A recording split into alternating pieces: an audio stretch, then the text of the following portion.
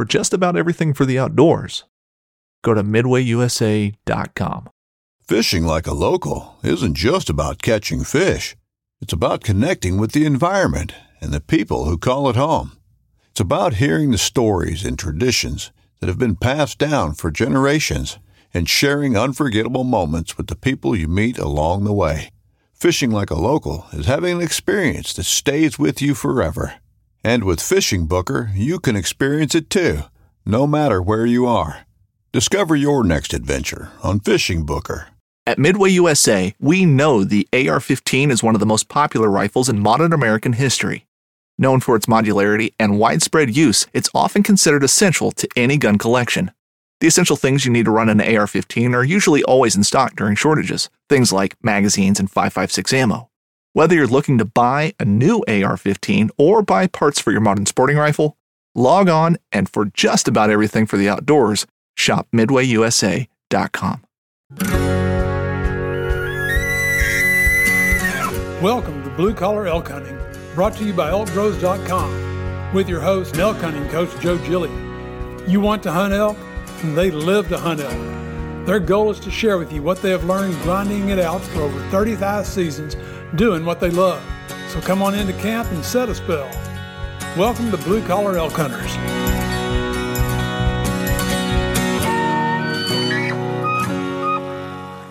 Welcome, everybody. I'm Joe Gillia, and this is our Insights edition where we learn and talk about all things elk. And guys, today we're doing something very special. We're doing a collaboration podcast with Trent Fisher from Born and Raised Outdoors. How you, Trent? Good, man. I really, really appreciate this, man. This is an honor. Thank you so much. Yeah. And to those people who are listening, I got to be transparent and tell you how great of a guy Trent is. We've already been doing this probably for about 20 minutes, and the guy here forgot to push recording. So, Trent, thanks, man, for doing that with us. It happens, man. Yeah. Because we were talking earlier. We were talking about how this is amazing that through technology and we can do something like this. I mean, you're in Oregon, I'm in New Mexico, and you made a comment about it doesn't always work right for you. I said about 90% of it I don't have a clue how to do. Yeah. And on this side, I forget to push record. So, yeah, both of us have been in that box, man. And thanks a lot, because I know it's been a crazy spring. You guys have been really busy, and people think that all you do is hunt, and here you are doing – this right now. Oh yeah. No, it definitely is a misconception, I think, of the job. That's for sure. I spend a ton of time on the computer, on the phone, talking to a lot of people and sponsors, and the hunting and fishing, or the outdoors aspect of it, is a pretty relatively very small portion of what I get to do. But we're super blessed to be able to do what we do.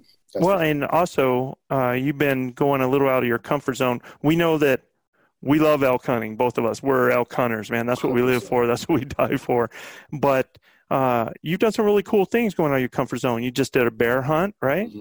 Yeah. So I grew up and not bear hunting much. Honestly, I don't know, Dad. We just never did it really. We saw them, every once in a while, but they were more for just, oh wow, there's a bear. It wasn't. I don't know why we didn't, but anyway, in the spring now, it's been a lot of fun getting out and stretching your legs, and after the winter seasons come through, and you can do a lot of glassing and hiking, and it's been a lot of fun being able to do that. So you're also helping the elk when you do that. Yeah, that's the big thing for us. We just put up a series, and we call it the Predator series, just because they are, man. There's some studies that have been done here, and it's just been amazing. I think, and don't quote me on this, but the study was they collared 13 elk calves here, and about an hour and a half away from my house here. And out of the 13, only 2 of them actually lived. All the rest of them, other than one got eaten by a bobcat. All the rest of them got eaten by bears. So, wow. yeah, it was a very Unbelievable. interesting study that they did. And so it's like, man, they make a big impact on the elk herds. Yeah, no kidding. So that's huge, and I followed a little bit of that series, and it was really neat to hear that was real important to you guys that take place. You just did a turkey hunt too. Turkey hunt. I went to Wisconsin to chase a turkey. Why would I ever do that? I have no idea. Vortex. We did a big collaboration with the Hunting Public and Hushin and Vortex. And we went over to Wisconsin, and that was the first time I'd actually done that. And everybody said, I ran into guys, and that's the big misconception, right? It's just like elk hunting, And I'm thinking, right. Is it though? And we heard them do their gobble thing, and call them and stuff. They just don't.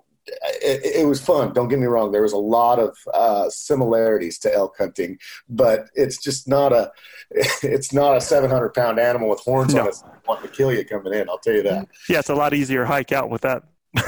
Yeah. Oh yeah. No kidding. And there was a couple guys that I ran into over there that they have elk hunted before, and they've been actually successful elk hunting, and they said that any day of the week they'd rather turkey hunt than elk hunt any day of the week. And I just looked at them and shook my head. I don't know what to tell someone that thinks that. Yeah, no.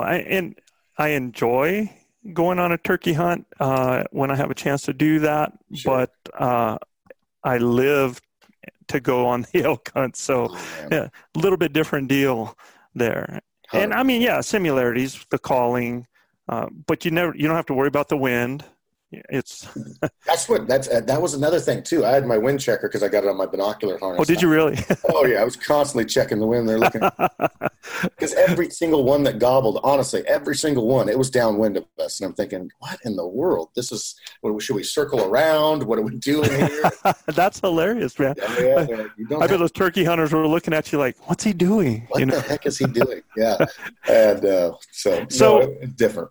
I just got to tell you, for our listeners, not all of them have heard about Land of the Free, but I have to tell you, the Land of the Free series, Bud, has done more to jazz up people about elk hunting as a colonel did for fried chicken, man. I mean, Oh, thank you so much, man. That means a lot. I really appreciate that.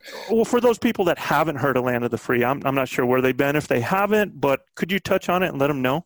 Yeah, so Land of the Free was a project that we wanted to do. We came on the YouTube scene about 2.5 years ago or so, and we started in just a real brief background. I don't want to take this too long, but right. As far as we started in 2007 making DVDs, and we did that for quite a while, and we thought that was the way to go, man. That was you got your own DVD, you've made it, right? And right. We all had normal jobs back then. Everybody, we just hunted our butts off on the weekends and every day after work during the week. And so then we found out how hard it is to capture an elk hunt on film successfully. So we kept on with it. And over the years, we learned a lot of stuff about not only elk hunting, but videoing elk hunts and how to do that.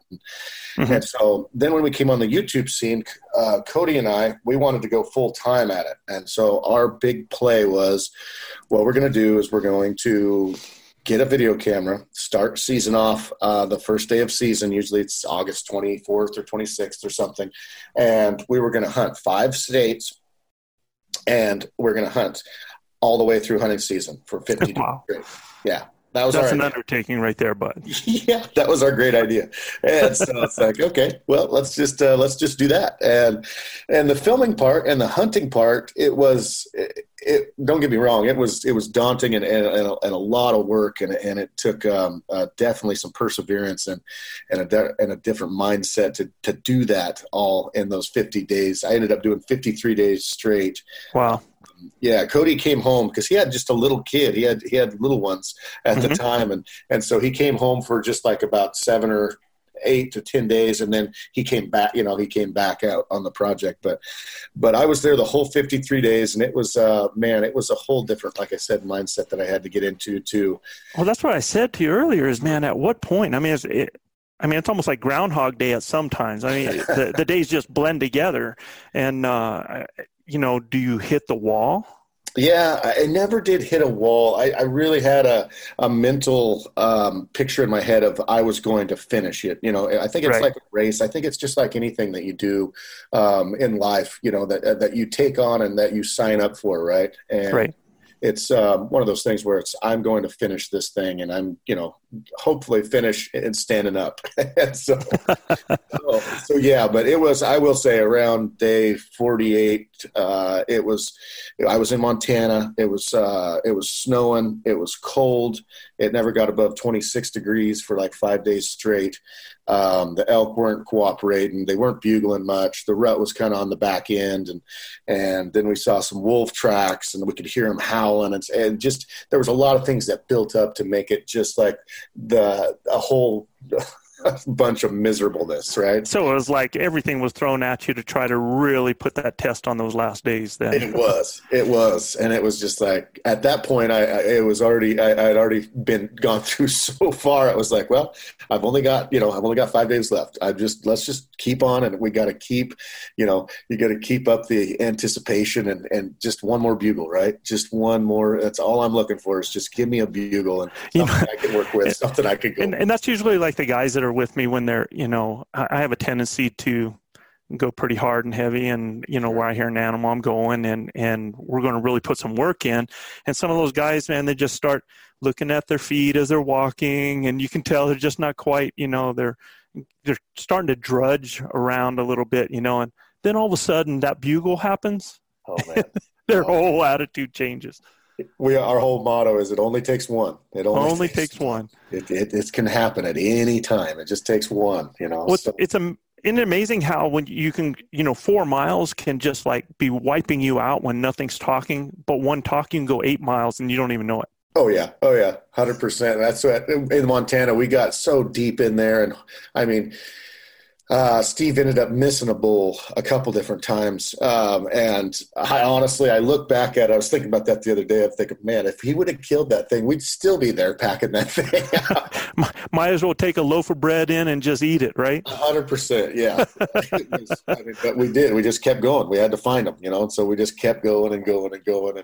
But it's amazing what you can go through for an elk. You guys did an incredible job of making people feel like they were along that hunt, and actually feeling like they got to be a part of that event.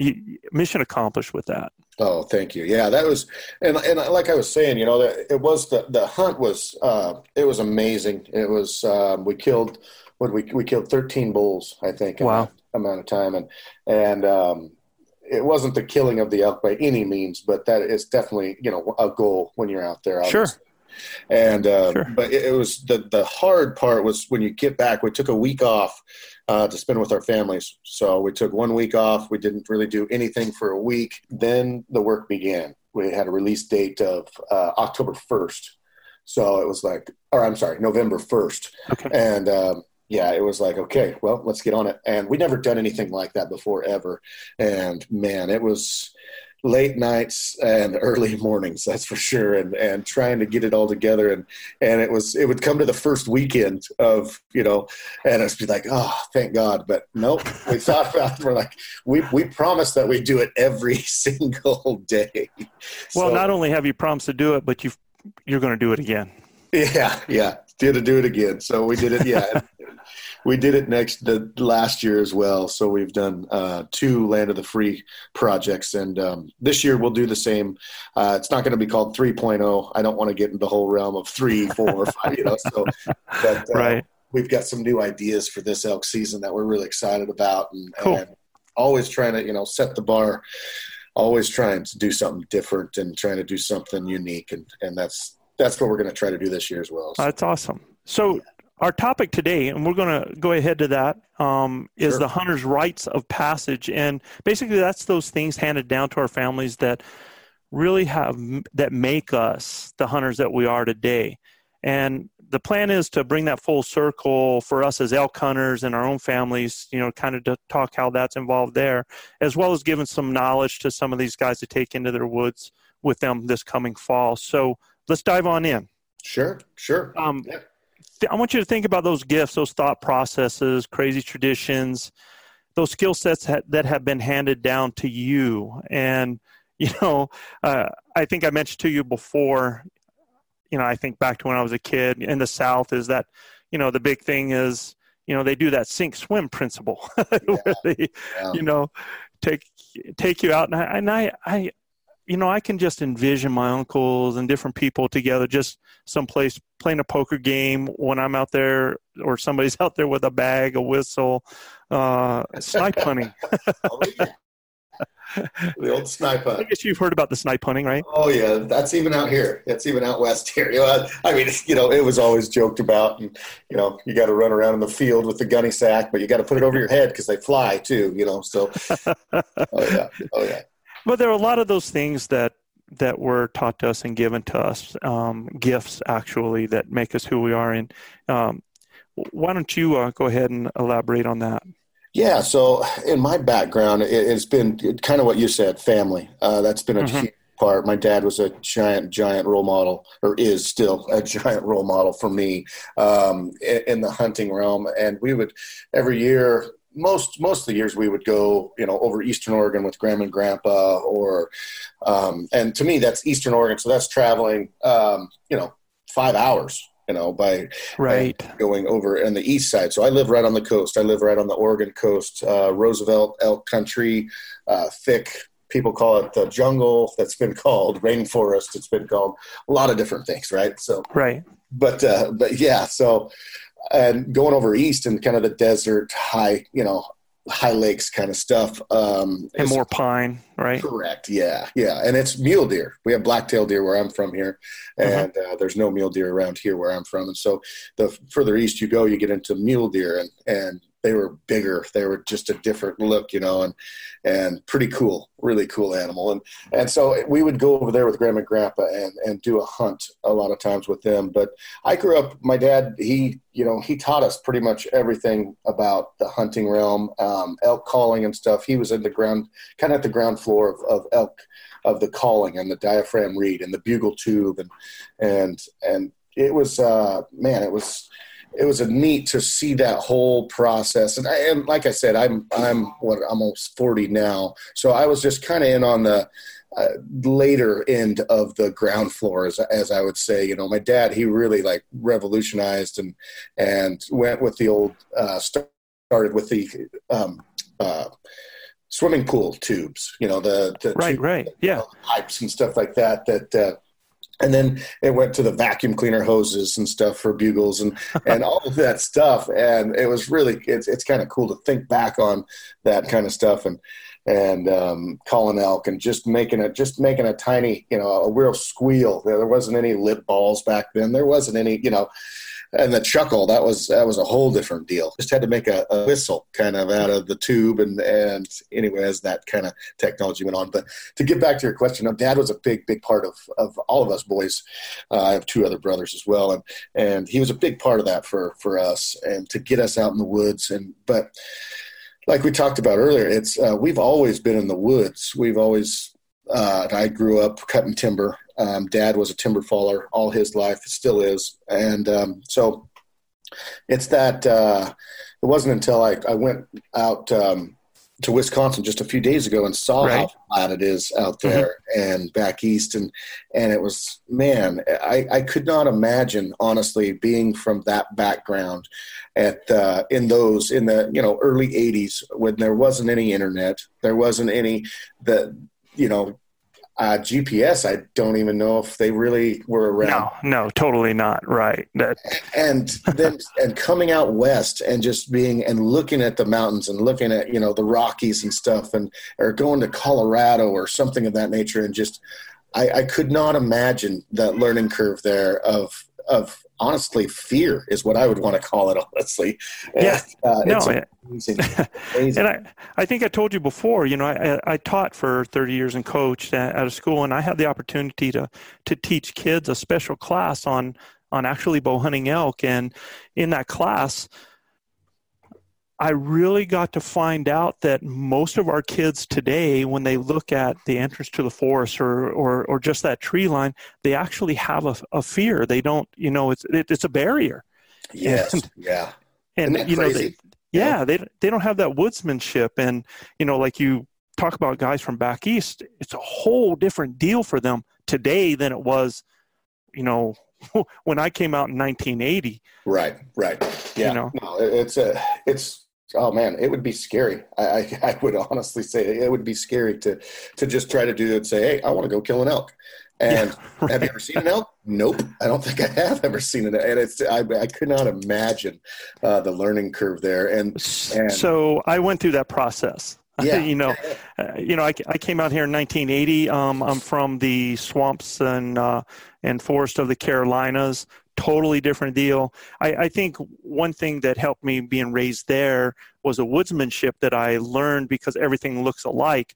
And out here, at least you can see, points and mountains and different landmarks and stuff like that. But when I came out, my wife and I were in college when we got married. We were 20 years old when we got married, and I was just a type of person, grew up poor, grew up hunting, put food on the table when we were kids. So I always thought, that's how I'm going to live my life anyway. And even though we got married young, I said, I have my bow. I've been, hunting with a bow since I was a kid, and I can hunt deer and I put meat on the table. And I can remember, Trent, the first time I'm out in the woods and I'm still hunting through the woods, and I come on a group of cow elk in there. And the first time I saw one of those cow elk, honest to God, it was like, buddy, I'm home. How old do you think were you at that time, you think? I was 20 years old. Okay. I was 20 years old the first time I saw an elk, and I was 21 because I didn't have an elk license that year. I was actually, I was hunting deer. I was 21 when I killed my first elk, and just that experience of that animal, how majestic, how big, how much food they put on the table. They're pretty amazing. Yeah, and so I've gone through that transition, but I came out here knowing nothing, and at that time, even at my age of 20, it was basically my skill set was pretty much still hunting, didn't know a whole lot about the animal. And I think the first time that I ever called elk, it was with a turkey call reed. So, really? Okay. Yeah, there wasn't people that were really doing the elk reads at that time, and people like your dad, that were, kind of at the forefront of that. And a lot of these guys, Wayne Carlton, he's in my mind, when I think back, back in those days. You had Larry D. Jones, and but no, I went through that experience. So these guys coming out now, they have this technology, they have this incredible stuff. They have this podcast, they have your videos, and gosh, the things that you guys, the gifts that you give to people, tremendous. It's been amazing. Just the feedback and the response of just emails and getting actually to go certain places and being able to talk to people and stuff. It's just the response from just the Land of the Free project and how much we hear, hey, I'm doing my first hunt this year. I hear that hundreds and hundreds of times now, every single year from people. And it is so awesome. People can have the tools, if you will, and get out there and be able to do it themselves. And the feeling of accomplishment that they have, and even the ones that aren't successful, even if you don't kill an elk, it's still, they say, I had the time of my life. And that really, really resonates and means a lot to me. Sure. Oh, that experience, the things you learn about yourself, and so when we go back to those teachings that, and those 100 rites of passage, that had to be something that your dad gave to you. I mean, it wasn't all about the kill. 100%. And you touched on it a little bit ago, and I kind of wanted to circle back to it. And the meat thing, I think that was a big thing that dad and grandpa and the whole family was taught to me early, and my brothers as well, as it's not about the size of the horns. It never, ever has been about how big the animal is. Do we want to kill a giant bull? Heck yeah, everybody does. Sure. But it was never, ever about that. It was never based around that at all. It was putting meat on the table and then sharing it. So we would all share it with grandma and grandpa, and, in the family, if someone killed an elk. And because back then, I mean, we were successful, quite a bit, but it wasn't like, we just go out and kill one every single year. It was difficult. It was tough. And there was a big learning curve, but it was always about the meat. It was never about how big, of horns did it have, or I'm going to pass this one. I'm going to pass this one up. It was never, that was never even thought of. And we took that into, this season, Steve has drawn a coveted Arizona tag. He just, won the lottery pretty much, and, that's awesome. Yeah. But we've never, ever in the whole group, we've never passed up a legal bull ever. And I think on film, just this last year, we hit over 100 bulls that we've harvested on film, and we've never passed one up. So this year's going to be really interesting when Steve, when he's in the coveted Arizona unit, and he's going to try to pass one up, I think. So we'll see what happens there. My situation is different than yours because when you guys are doing your group hunting, how you set it out, you guys kind of call who's shooter, who's caller, everything Correct, like that. So when it comes around to the shooter in your group, there's only so many opportunities, right? Yes. Yeah. So every year, like last year, I hunted a day and a half all season personally. So so you got to be opportunistic when the time is right. When you get that opportunity, you either take it or you are sitting in the back of the bus. So it's kind of different. Steve has a little bit of advantage, man. He's the only one with the tag now. Correct. So yes, everybody's playing towards that. And I can remember, I've said on one of my podcasts, I think I've passed a couple of times because it was first day of a 10-day hunt and I didn't want to go home. Oh, yeah. Oh, yeah.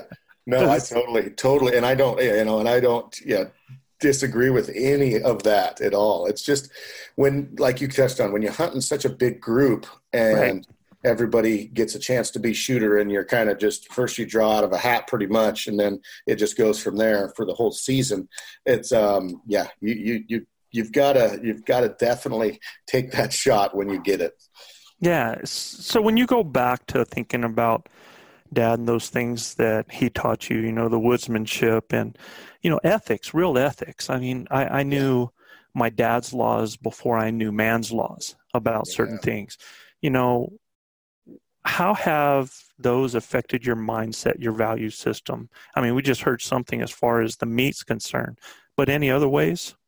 Yeah, no, it's a lot of it, I think, as far as ethics wise, and I touched on, the size of the animal didn't ever matter. It was just the success of the hunt, right? It was the being successful and sharing with others and stuff.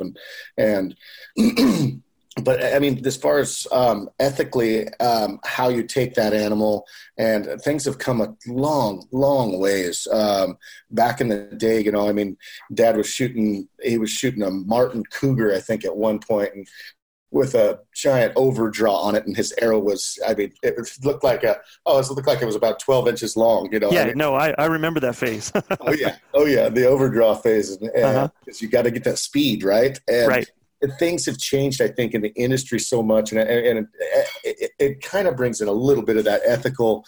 We've learned, I think, how to be more effective hunters and how to be more effective in taking animals ethically and a quick kill and stuff with the weight, the heavier arrows and different kind of broadheads and stuff like that. And so it's amazing to see where the industry has gone over the years and because back then, it was Easton's, the big old Lincoln log aluminum, and you keep on shooting, you just keep on flinging arrows, and that's just what it was. And now with it's, your shot angle has to be just right, and this and that's, and we're under a microscope all the time because, everything that we do, it's shared to everybody, so sure. You really have to knuckle down. And I was taught that, from my dad as well. We're not out there just to, you want to definitely be as ethical and try to put that kill shot on that animal the first time, and And that it definitely has been a learning curve with that, because you will make, it's just going to happen. It's human nature. Sometimes something happens and you rush it, or you get bull fever, if they want to call it, or whatever. And man, there's so many variables. Oh man. And we are under such a giant microscope, so it's like it really turns it back to, okay, what is going to be the most ethical way to get this done? And was that the right choice to make? Was that the wrong choice? Was it, it can really play with your mind. Sure. And, if it does play with your mind, if you do have those types of feelings, you're in the right spot and the right state of mind anyway. I would totally agree. Totally agree.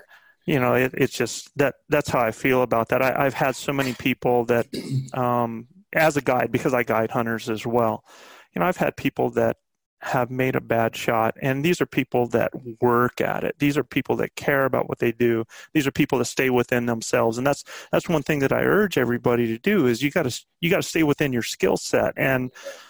But it happens, and when you see them beating themselves up, you try to give them those words of wisdom to get through that, just as you would give to yourself. But in a way, you're like, that's cool.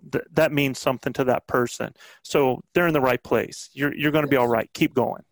Yeah, no, and that's a big thing too. I think as hunters, we talk about ethics, and we talk about, I shoulder bladed a bull 2 years ago in Wyoming, and man, it just was like, it was one of those things where it was, it ran off, and it did bugle a couple more times, even after that, the arrow didn't even penetrate, an inch, and right. Still, it was hard to take, and it was just like, what do I do now? Do I punch my tag because I got my chance? Do I, and there's so many different things, and I chose, I'm on the whole fence of, if you do that and you just punch your tag, what did you learn from that? And I wanted to go out and learn more. And I did, and I ended up harvesting a really nice bull after that. But the point was just, I was down and out. I was just like in a point, just like, what am I doing? I mean, it was an easy chip shot. I don't know what happened.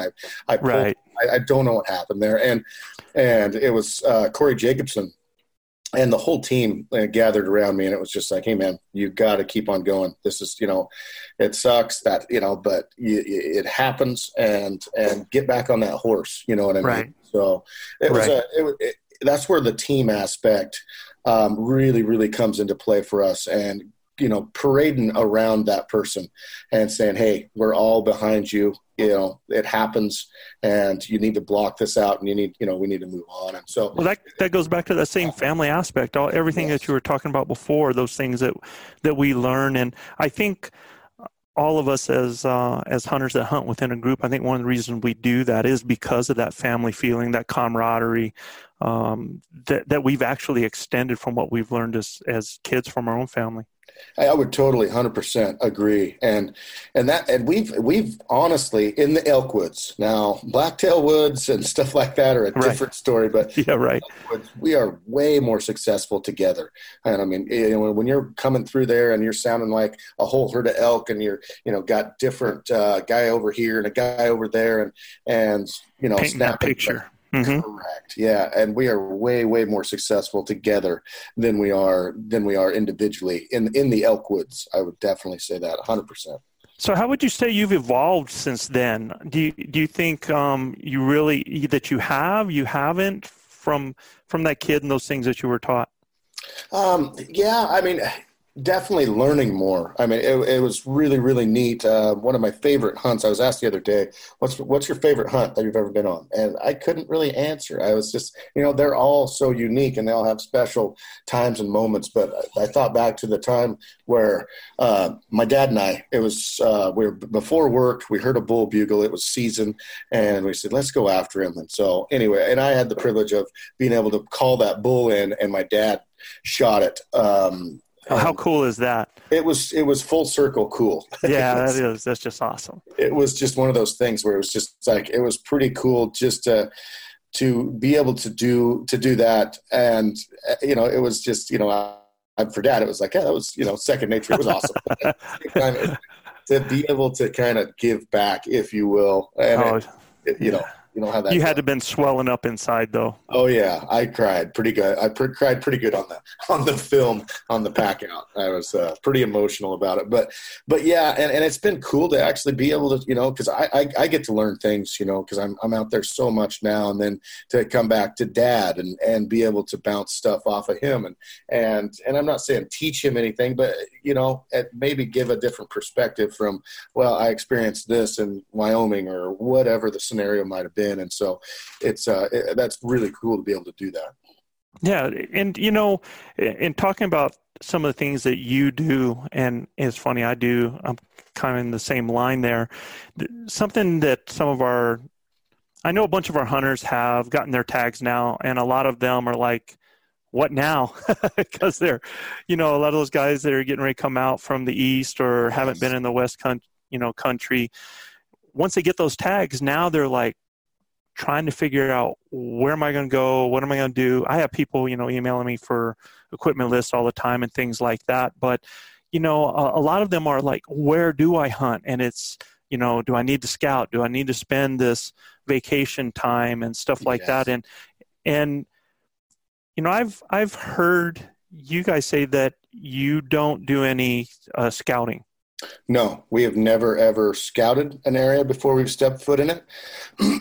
We've never shot a bull that we've seen before. We've never, like a lot of people, they'll name, that's old Drop Tine or what, you know what I mean? We've never. Right. Yeah, sure. We've never, ever done that ever before. No. Yeah, I haven't either. I don't own a trail cam. I've never used a trail cam. Nope, we don't either. We've never used a trail cam to scout for elk or anything like that. No, we that's kind of our I don't know what you want to call it, but it's kind of what we've done over the years as far as it's about the next adventure, right? And it's about learning something new and trying something inside yourself to be successful. So we'll definitely use the tools at hand, like Go Hunt to, right. We look at bull to cow ratio. That's one of our big things that we look at when we're e-scouting, if you will, and we look at that because we want high opportunity.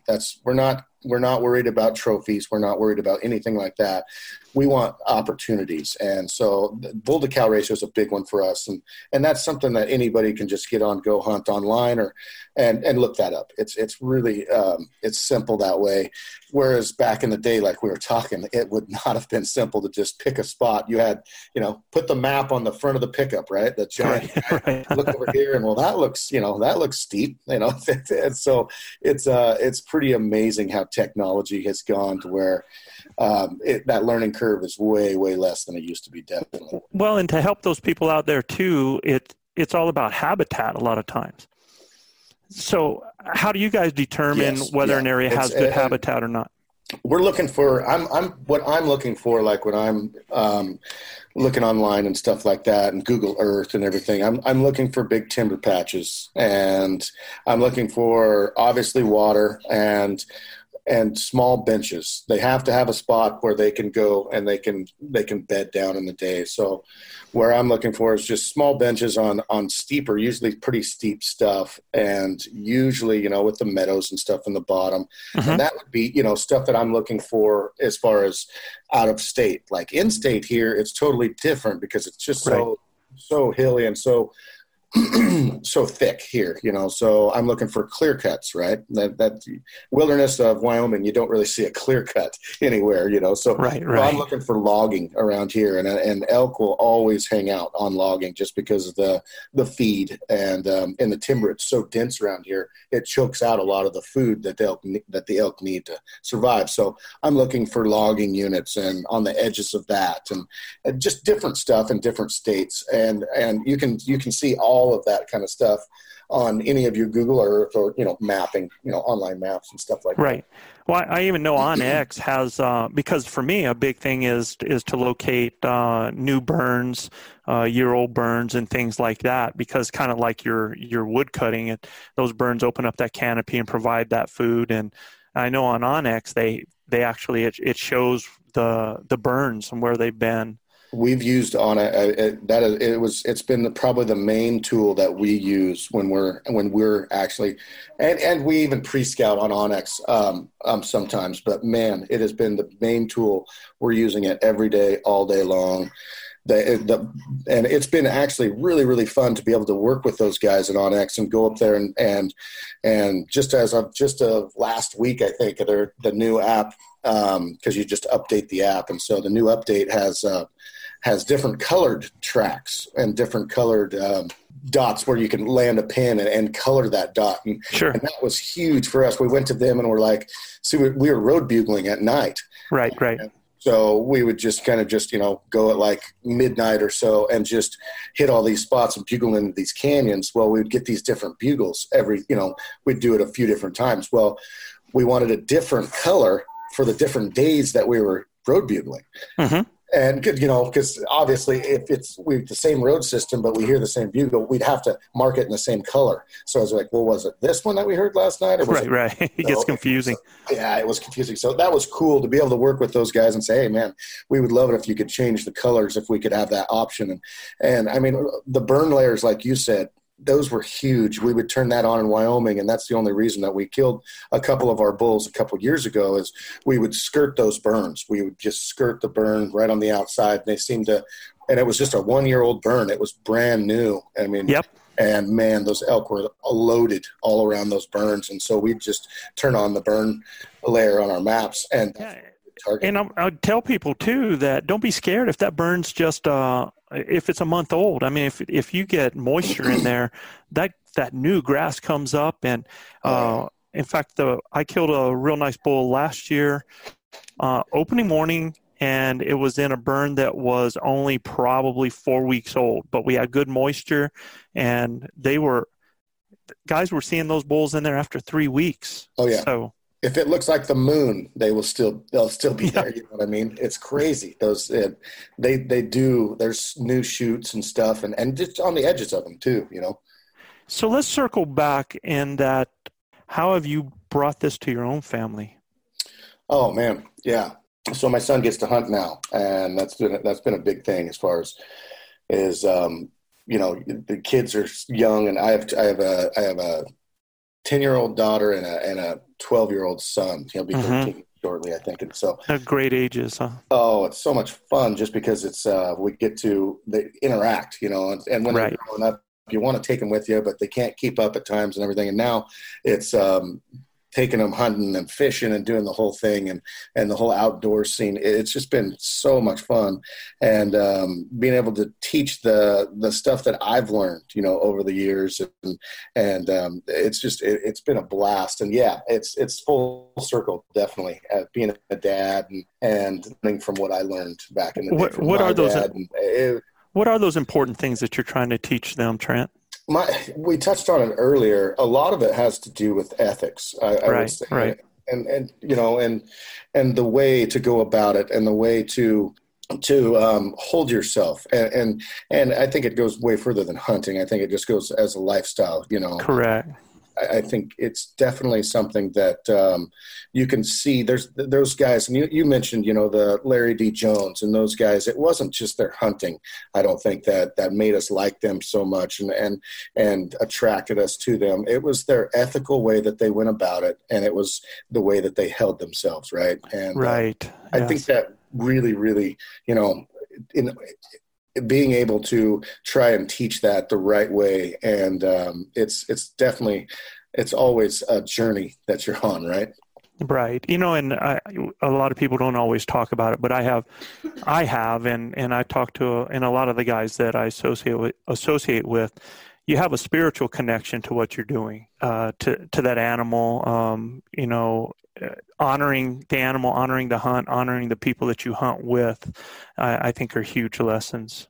Yeah. And that's where, like a lot of people say, or anti-hunters call them and say they're different to them. And to go out and say, stuff like that we're just out there for blood sport and everything, it couldn't be further from the truth. It's when you take an animal's life, there is something there.